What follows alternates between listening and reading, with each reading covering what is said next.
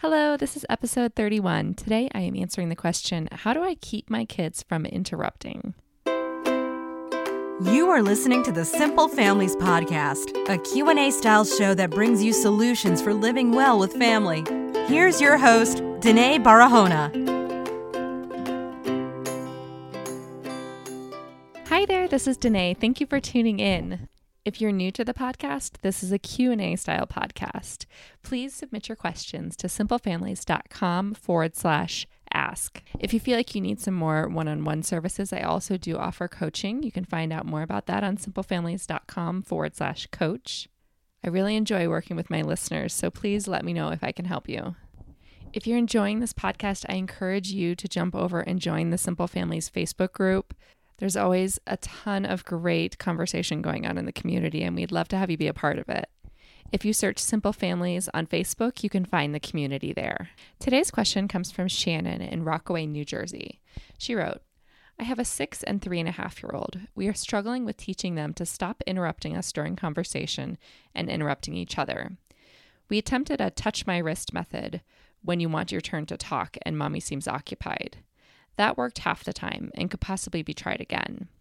What are your best tips for tired parents at the end of the day? We find the worst part of the day is interrupting dinner making and dinner time.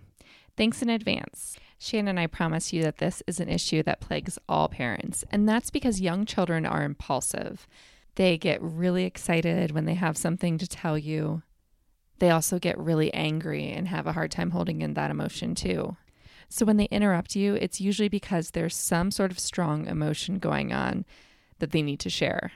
I can assure you that as they get older and mature, this will get a lot better. Their impulsivity will decrease and their patience and ability to wait will increase. But in the meantime, there are still some things that we can do to help them and to help you. When it comes to teaching young children new things, we can either teach them outright, we can tell them how to do it, or we can teach them through incidental learning, which is something that happens naturally through the environment. We know that kids learn a lot better through incidental learning naturally in their environment than they do from direct teaching, but both methods have merit. So I'll start by addressing the direct teaching method, which is what you had tried with your children when you talked about the touch the wrist method. And I'll clarify to anyone else out there of what that is you teach your child that when they need your attention and you're in conversation with someone else, that they are to come up and put their hand on your wrist. And then you, as the adult, put your hand on top of them to acknowledge that you know that they're there and you know that they're waiting. This becomes sort of like sign language. It allows the child to silently signal to you when they need you, and it allows you to silently signal back to the child that you're coming and you just need another minute. So I really love this method in theory. I think if you can make it work in your house, then that's wonderful. But I think for a lot of people, it can be difficult. I can tell you one of the challenges in my home is that I'm usually the only adult there for the majority of the day with my kids. So there's not anyone around to practice this with. If there was another adult around, then I could be talking and in conversation with the other adult and my kids would have lots of practice waiting and not interrupting me. But the reality is that those opportunities to practice this method really just don't exist throughout the day.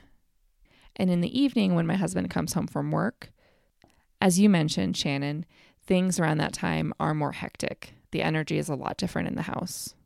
It just doesn't feel like an ideal time to teach something like this. If I'm going to directly teach my kids something, I want to be sure that they're in a good place to listen and to learn, and I'm in a good place to teach them and to be calm and patient. So if you can find a way to swing it and you can teach your kids in a calm way and practice this a lot, then wonderful. I say go for it.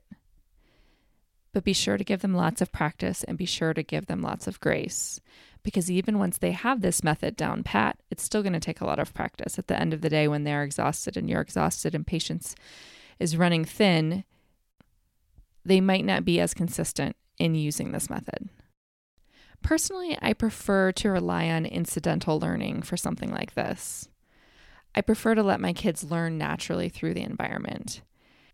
And by this, I mean that I actually need to model this, so I need to stop interrupting them.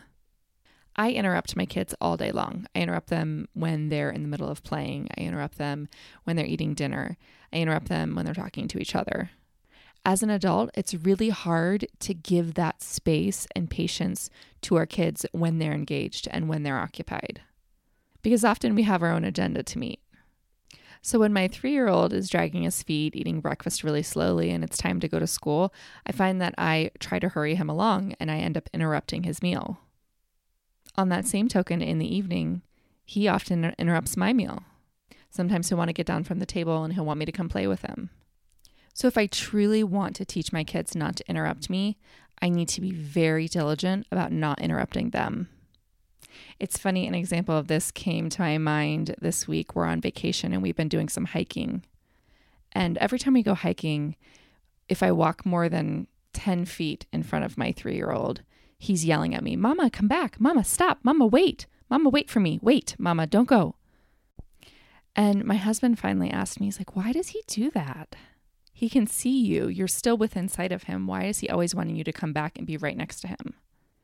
Well, I think the answer to that lies in observing my son and I when we're out in public. And if my son walks ahead of me more than 10 feet, I start saying the same thing. "Hey, come back. Don't stay close. Come back here. Don't go too far. Wait for me." Our kids have this incredible way of being little mirrors of our behavior. And sometimes the most aggravating behaviors that we see from them are actually directly learned from us, and we don't even realize it. So I advise you to try to observe your own behavior and try to interrupt your children less. And it will take time, but through that process, they're going to learn about the exchange of conversations, and they're going to learn about the correct way to enter and to interject into a conversation. Something that helps us so much at the end of the day as well is making kids into helpers rather than into hassles. So we have a learning tower in our kitchen, and when I'm cooking dinner, that's a place to have the kids. That's a place to have the kids, to include them in the process, include them in the meal making process, and include them in the conversation that's happening. If you give them a job to do and you give them a role in the conversation, they turn into helpers rather than into a hassle. At the end of a long day, sometimes our energy can be mismatched. So if you've been at work all day and you come home and your kids are so happy and so excited to see you, but yet you're exhausted and feeling drained. So there's a disconnect there. Or it could be on the flip side. The kids at the end of the day are drained and exhausted, and you're so happy to see them. So the takeaway for today is, if you want to directly teach your kids to stop you from interrupting, you need to have lots of patience, lots of practice, and lots of grace in doing this. Even if they figure out the method that you're teaching them once or twice, they might not always do it. They might not always be consistent, particularly when they're tired or when they're irritable or when they're excited and their emotions are running high. But if you decide to teach this same lesson through incidental learning naturally in the environment, try to make your kids into helpers. Try to help them join the conversation. Try to be inclusive. And trust that they're going to pick up on the small nuances of language and conversation and social skills throughout the process. Thanks for tuning in. This has been episode 31. Hop over to simplefamilies.com and click Get Started to join the email list. That's the best way to stay in touch with the blog and the podcast and everything going on in the community. Thanks for tuning in.